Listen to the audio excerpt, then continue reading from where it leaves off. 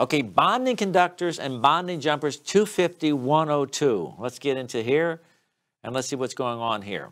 The basic rule is this. Bonding jumpers shall be a copper or aluminum, copper-clad aluminum, or other corrosive material. Bonding jumper should be a wire, bus screw, or similar conductor. So you have to use products specific for that application. Bonding jumper should be attached in a manner of 250.8.